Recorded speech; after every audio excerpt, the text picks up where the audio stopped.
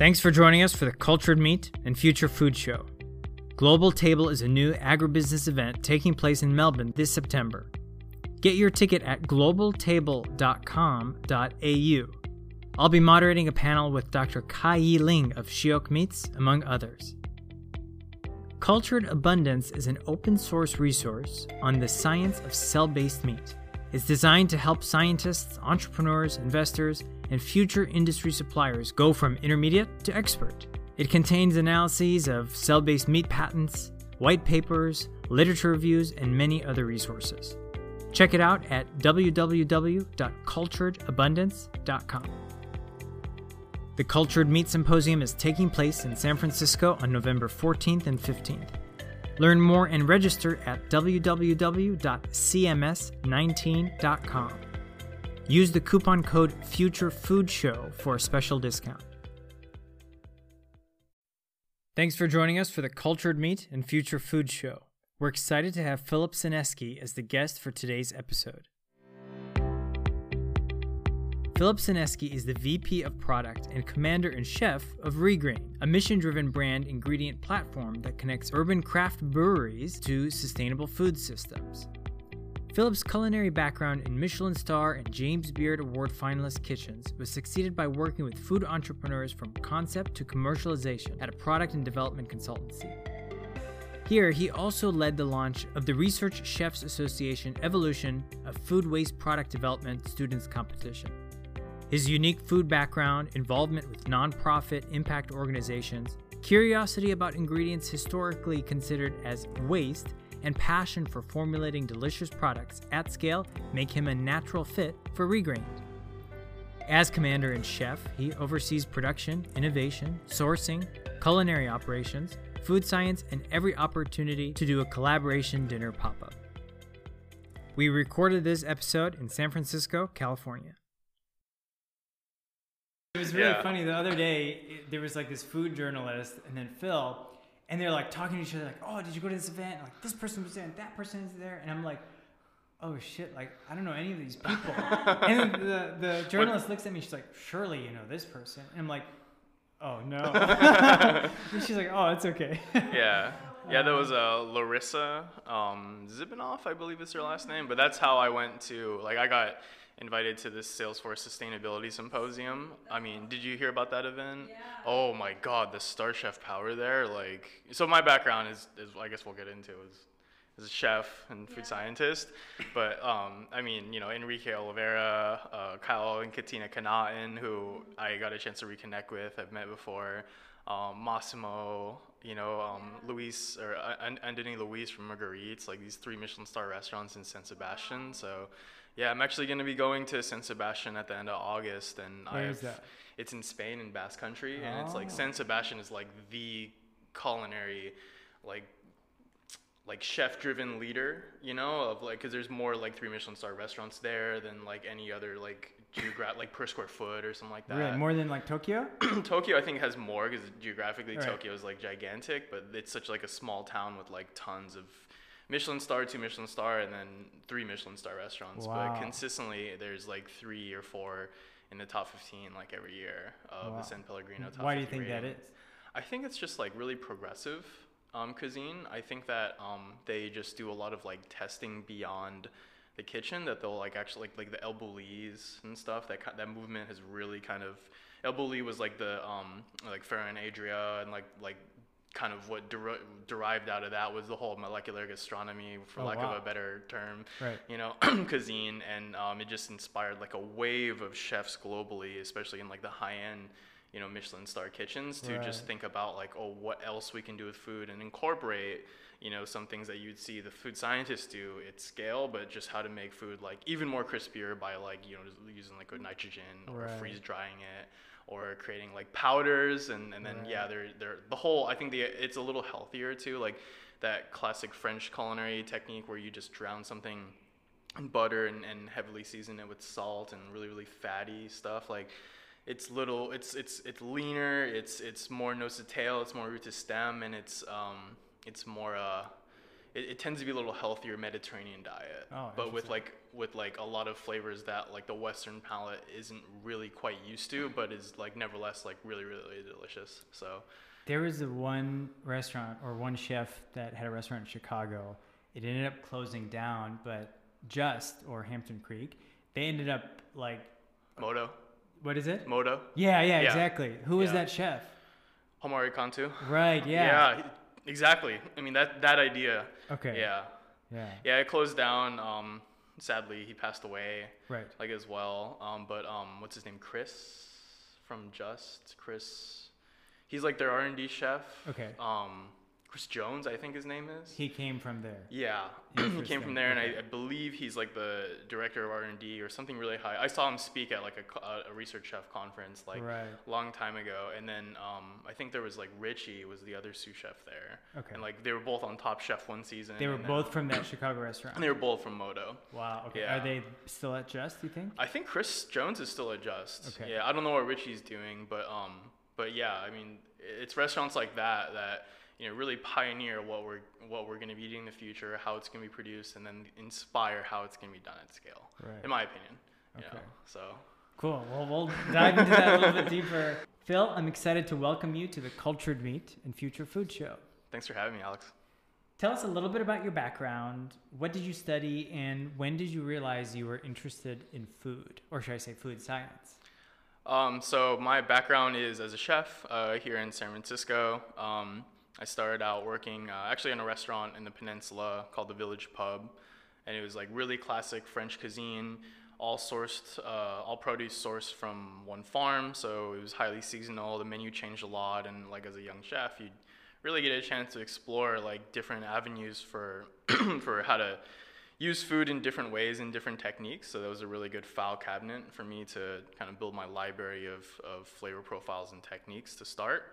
And I started out as a savory cook there, and then the executive chef sat down with me one day and said, "Hey Phil, like you can either stay here for a long time, and I can train you to be the sous chef, and then the executive sous, and you're really I can mentor you there." Or what he recommended was that I go into different kitchens that I had never been into, work in different cities, and work with all different types of cooks, and really kind of expand my network and expand my skill set from there. So that's what I did, and then a few months later I got a call from the then executive pastry chef for the restaurant group of the Village Pub, the Bacchus Management Group. And she said, "Hey Phil, there's going to be a new restaurant opening up on 7th and Mission. It's going to be highly seasonal. I know that's right up your alley. It's going to be really similar to Denny Meyer's Gramercy Tavern in New York City, and I'd love to have you as part of my pastry team." And I'm smiling because I'm so disconnected from these restaurant groups and these chefs. So that's what I'm here for. yeah, exactly, and I love it. I love it. So, So yeah, it was a big risk that they took on me because I had no pastry experience. I mean, I had a little bit of pastry experience, but I was like a savory cook, from the line. And like when you're a savory cook, you're really using your senses. You're smelling, you're tasting, you're adjusting, you're feeling. You're definitely, seeing the temperatures change and how to control them over time. That to me, that's what savory cooking on the line is. It's confidence controlling temperatures. When you get into pastry, it's much different. It's much more like a product developer. You're talking about pushing volumes. You're talking about creativity. You're having like a more serious prep list where your bigger tasks are front loaded in the day, and it isn't really like as much cooking to order. So I got my hands wet in that kitchen, and I just fell in love from there. It was very modern. It was vegetable-based desserts. It was 12 to 15 course tasting menu.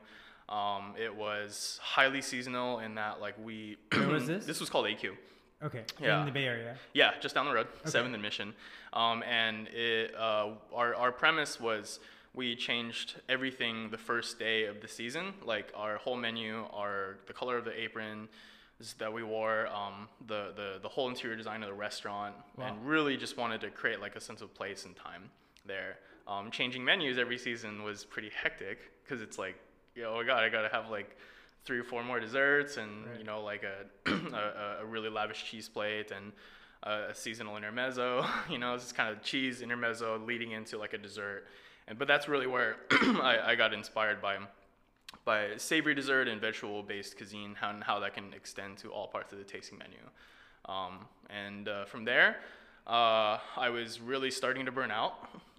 Working in a restaurant, you're working 11 to 18 hours a day. And I loved it. I just couldn't see myself doing that, 5 years from then. And so I moved down to the Central Coast and became the sous chef, and then later transitioned into being the pastry chef for this French bistro and hotel right by Cal Poly San Luis Obispo. And then simultaneously, I was studying culinology, which is the intersection between culinary arts and the science of food, and blended with technology. And it was an approved program down there, and it was a Research Chef Association approved program, RCA approved program, which I can get into later. And then while I was there, was studying food science. I was also working in a kitchen, and then later on, after working at Granada Bistro, helped open up a bakery. And then that was in Santa Barbara. And then after opening up the bakery, I came back up here to work for a food product development consultancy in Burlingame called A La Carte Connections, and was mentored by Rachel Zemser.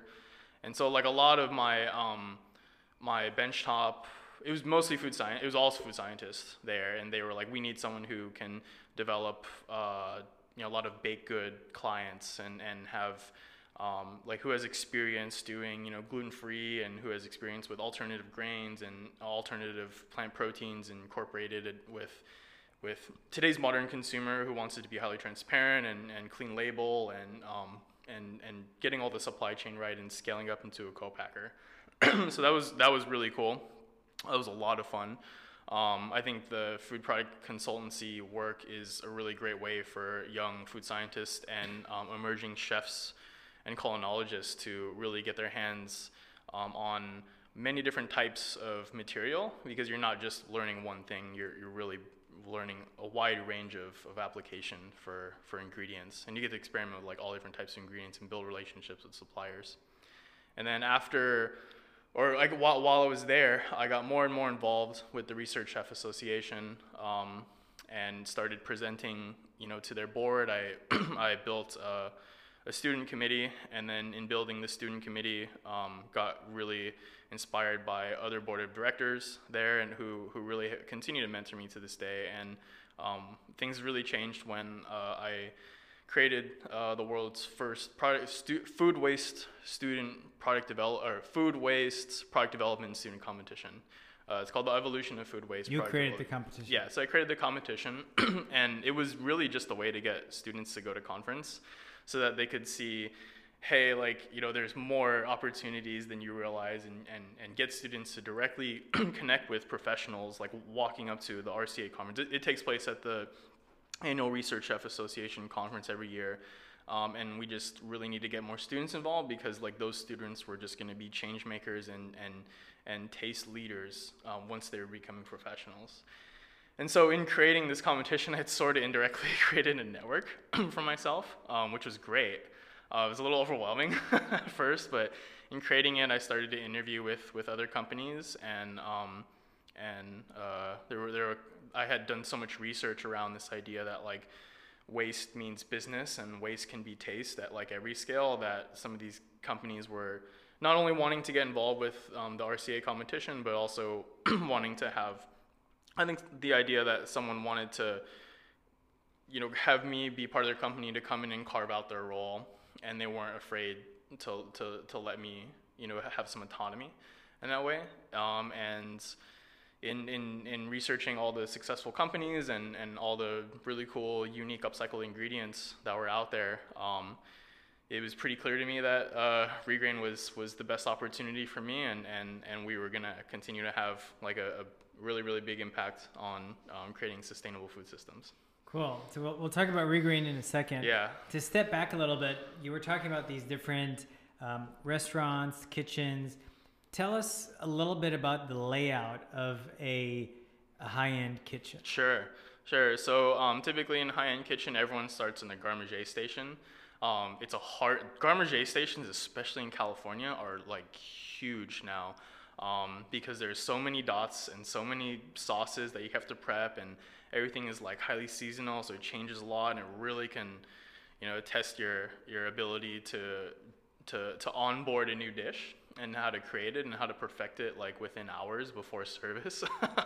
And so everyone kind of starts on that station just to get your timing right, and then you move up to like hot appetizers, and then from hot appetizers you move up to like working the meat station, which is my favorite station. Like okay. Actually, I'm really more of a meat cook than a fish cook or a saute cook. Okay. Because it's more about like feeling and temperatures and the confidence controlling temperatures, and then you move up from there to saute, which is the pasta, the fish, things that have like a really short pick and a really short lead time in getting to the pass. And then the other side of the kitchen is pastry. Sometimes it's in the same kitchen, sometimes it's downstairs. If it's in New York, it's definitely downstairs because of how the New York architecture is structured. And their pastry usually is like a whole separate department. And in fine dining kitchens, you usually have a pastry chef, but when you're at like a hotel and French bistro, like where I was, it really helps to have a sous chef that can just do some pastry, but not necessarily have your bill of material per se and your annual payroll to have like a full-time pastry chef, unless you're doing like events and weddings and stuff like that, which I guess we were doing, but it also worked out that I could work the line as well too. So yeah, that's kind of how it's structured. There's two different ways where fine dining restaurants can be structured. There's like, cooking to order, and then there's like tasting menu, and cooking to order is just calling it out, and the chef is expediting and overseeing every dish as it goes out. And then the tasting menu style of a kitchen is these stations are getting ready to plate their dishes and put them on the pass to send out to diners, and then the next few dishes, like you're like 10 minutes out, you should be ready to plate. Like 15 minutes out, you should be ready to cook this. Like, and then it's really just a waterfalling domino effect of how the dishes get sent out from there. Right, probably perfectly timed, right? Yeah. Wow, cool. Okay, so when did you first meet the co-founders at Regrained, and how was the process of getting involved with them? Oh, I love this question. It's just a fun story to tell. So in creating the RCA Food Waste competition, I was part of Open IDEO's Food Waste Alliance. Open IDEO is part of IDEO, this ad agency, and Open IDEO is like their special projects platform where they have big questions that seem almost impossible to solve, but work towards chipping away and building a digital community to just create these conversations and cultivate relationships from there. One day on a call, I was talking about my food waste competition on this Open IDEO call, and then Dan from Regrained, our Regrained leader and our Regrained CEO and co-founder, he direct messaged me and was like, "Hey Phil, like this is Dan from Regrained, we should talk." And I was like, "Yeah." Like, have you heard about Regrained before that time? Oh yeah, and that was the thing, is like I had done like I thought I knew all about Regrained, because I had done my research on ingredients to explore that students could formulate that were historically considered waste, and how to channel that into this innovation platform. But at the time, Regrained was the only product they had recently launched on the market was a bar. And I had worked on a lot of bar projects, being here in the Bay Area, and I was like, oh, this is a really cool idea. And I had tasted the bar, and I was like, it tastes pretty good. It tastes pretty good, enough to build a brand around, but I wasn't like craving it like per se. And how many people were on their team at that time? At the time, there was two people at the time. And they were creating the products themselves. Yeah. Did they have a food background? Our other Regrained co-founder, Jordan Schwartz, he has a little bit of a food background. Like he was a buyer, and he had controlled more of like the back end operations, and that's really more his background is operations. But like they realized that without having a formal food product developer on staff, your product can really only go so far. And so that's kind of where I came in. And I met Dan on a Tuesday. I met Jordan on a call the next day, and then 2 days later told them we were going to take over the world. So yeah, that's how it started, and that was December 15th, 2016, and I started January 2nd, 2017, and I mean, it has just been really like everything that we could have hoped for and then some. Ever since then, it's been all the relationships I've had with my mentors in the Research Chef Association are continuing to watch me grow. The momentum then versus the momentum, and it's not just like a micro trend, it's a macro one now, is how do we, create a business and close the nutrient loop and, regenerate ingredients to create circular food economies. And also for us on the Regrain side, we've got our ingredient, our Regrain Super Grain Plus flour, a lot more standardized, and we're really exploring innovation partners and have 3 bar SKUs on the market that we have fully co-packed and are hungry for more new product launches. I think I was chatting with you about the time you guys were prior to going to a co-packer. Yeah. And you told me this insane story, how you guys were doing like thousands of bars manually. Tell me about that. Yeah. What were you doing? Where were you doing it? How many? What was the volume? Yeah. Happy to answer in more detail. So we work out of a commercial kitchen in San Mateo called Kitchen Town, and thankfully, because Kitchen Town has the resources we need, and as well as other food businesses to scale up, we made a lot of Regrain bars there. The first year in 2017, we made numbers wise annually, I can't remember off the top of my head, but we made around 3,000 a day. And then in 2018, we started to push, anywhere between 5,000 to 6,000 a day. Per day? Per day. Per shift, really. It wasn't even the full day. It took like 5 or 6 hours. Wow. Like the whole team was working on it? It was me overseeing it, and we had like a production crew. Oh, you did? And for a long time, it was only 2 of us. And then we added a few more, and then we could do a little bit bigger of a volume. And then when your product is, completely handmade, it is also hand packaged. It's also hand fulfilled. Right. It's also hand distributed. So yeah, there was a lot of bootstrapping that went into that. But it also allowed us to continue to grow our brand, to continue to let our co-founders be co-founders and not have to worry about things like production, supply chain sourcing for our own grain that we were dehydrating, and then how we were going to be packaging it, like right after production, to make sure that it was the packaging sealed in the product shelf life stability like over time. So yeah, it was definitely a big chunk out of my week, and as of earlier this year, we finally have our bars fully co-packed, and it took us a little longer to get into a co-packer because we didn't want to scale up, and I've seen this with other startups as they scale up at volume and scale. We didn't want to scale up without with compromising the product. Like, we wanted it to be to look and taste and texturally be like exactly the same as what the handmade product was. So we had to do a few different co-packer trial runs to optimize that, and that's perfectly normal. So it takes a little bit longer than most food startups realize to get into a manufacturing capability. So I was talking to someone, and they were telling me that the process of kind of getting the product out the first time until to where it's really doing well, it takes like 20 different iterations. Yeah. Did you guys see the same? Yeah. Yeah. Maybe 20 is kind of 20 is much lower. Okay. Yeah.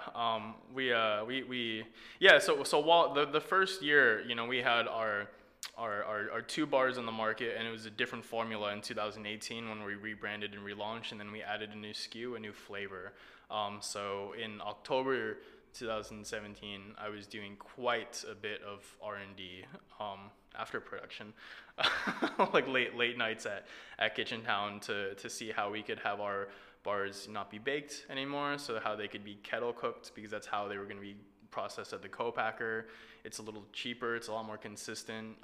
The price of electricity is really expensive. The labor costs, the cooling costs of just the bars coming out of the oven and sitting out, and you can't really blow a fan on it because you're just, introducing, other potential non-food grade material into it. So yeah, that was one thing that we optimized on, and I went through lots and lots of small scale iterations,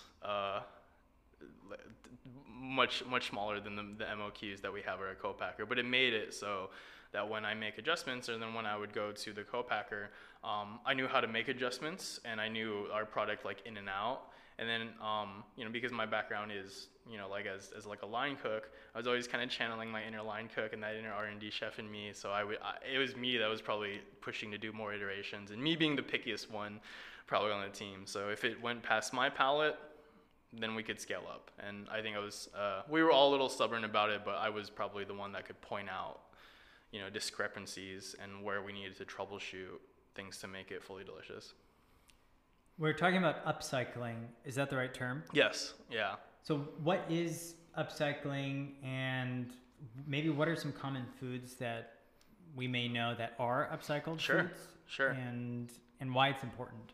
Yeah. So upcycling is specifically something better than recycling up the EPA food hierarchy. We're taking something and bringing a new life to it better than its past life. We're not just taking aluminum cans and making more aluminum cans. That's great, but we're regenerating it into something with a higher purpose to feed hungry people.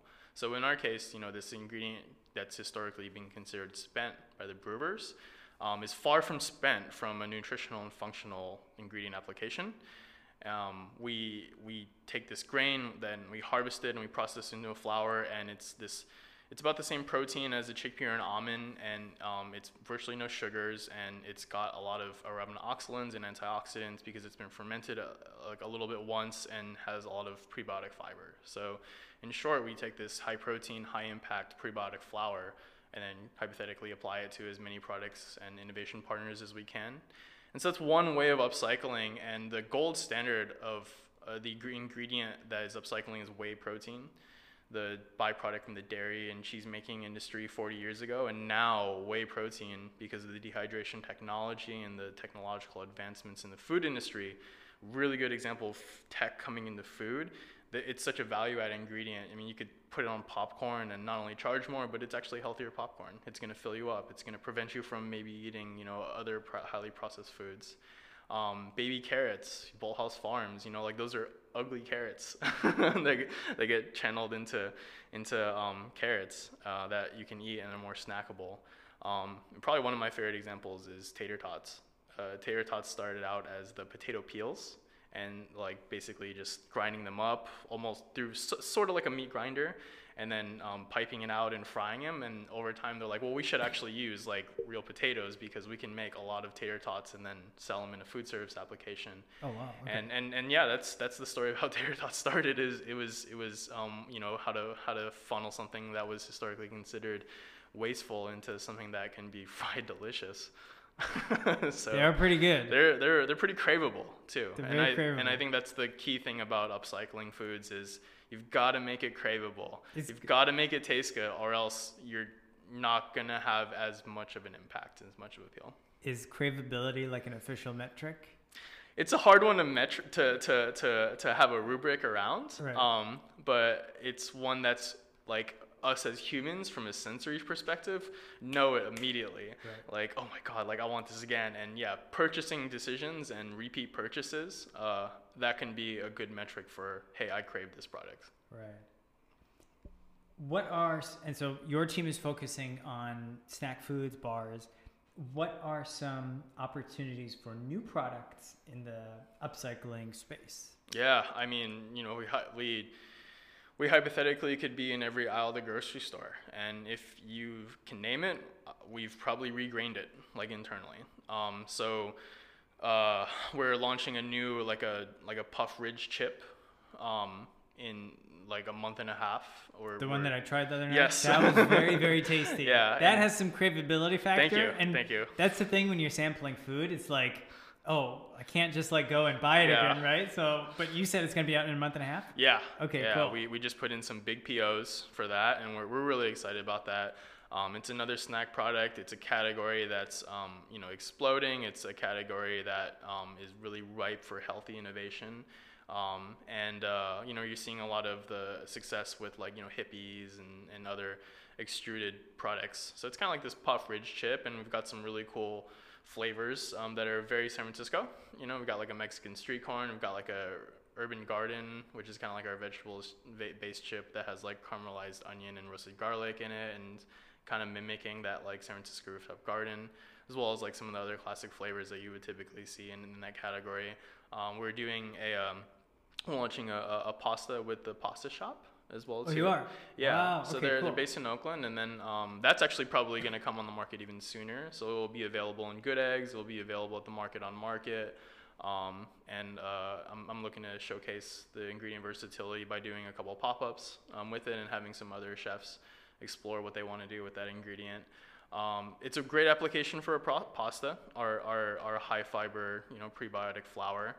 The Super Green Plus flour is also really good in using it as a thickener for a roux, like as a gumbo, or for like a gravy base. The obvious application is doughs, so like using it in a biscuit, I've done pizza pop-ups for like high school senior boys and their moms. I've used it as a binder for vegan meatball. It makes really good like pie crusts and like quiche shells and tart shell, like pâte sucrée shells. Doughs is the most obvious one, but we don't just think about, or in addition to think about what could we do with it. That's such a wide range. It's what should we do with it, and who can help us get to the next level of having these products available at scale, and then who can we kind of collaborate locally to showcase that our ingredient is highly versatile and equally functional and super delicious. It's kind of got this graham crackery, toasted almond like aroma, which is good because it's a flour that you can use a lot of, and then it's also a flour that you can add a lot of flavor to like traditional recipes like biscuits and stuff like that. So With every example, I'm getting more and more hungry now. I'm here for you. So, as someone who is in the industry, because of recent successes, for example, the most recent Beyond Meat, going to the market, RX Bar is an example I use quite a bit. There's a lot of cross-industry interest. So as someone who's in the industry, have you seen kind of like a bump in interest in food tech, food products, and food entrepreneurships over the years? Yeah, definitely. And I think the barrier to enter the market is much lower than it has ever been, and food is so much more democratic. And it's made the overall quality of food just better and a lot more transparent. So we're seeing like a lot of investors coming in from the tech space, especially here in the Silicon Valley. And I think that like some of the idea of tech coming into food is the idea that like, what kind of problem are you solving in the world? And this is like, as you know, Alex, this is like a really basic like, human-centered design principle, is like empathizing with the consumer and what kind of problem are you solving? Well, food has a lot of problems. Like we're a growing population.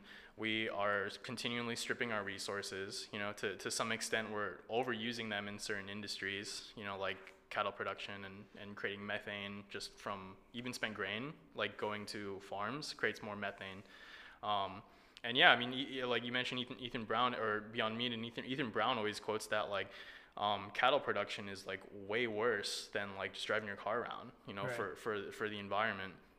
So we're seeing a lot of where there's problems, there's tons of opportunity, and that like the engineer, the designer, the tech focused entrepreneur sees that as something that is like an opportunity, and there's a lot of venues to kind of cultivate these conversations for how to make food beyond food, like food that's impactful, and investing in impact and investing in platforms and investing in services for these companies to be better, and even investing in resources to help the entrepreneur, because the food entrepreneur may not come from a food background.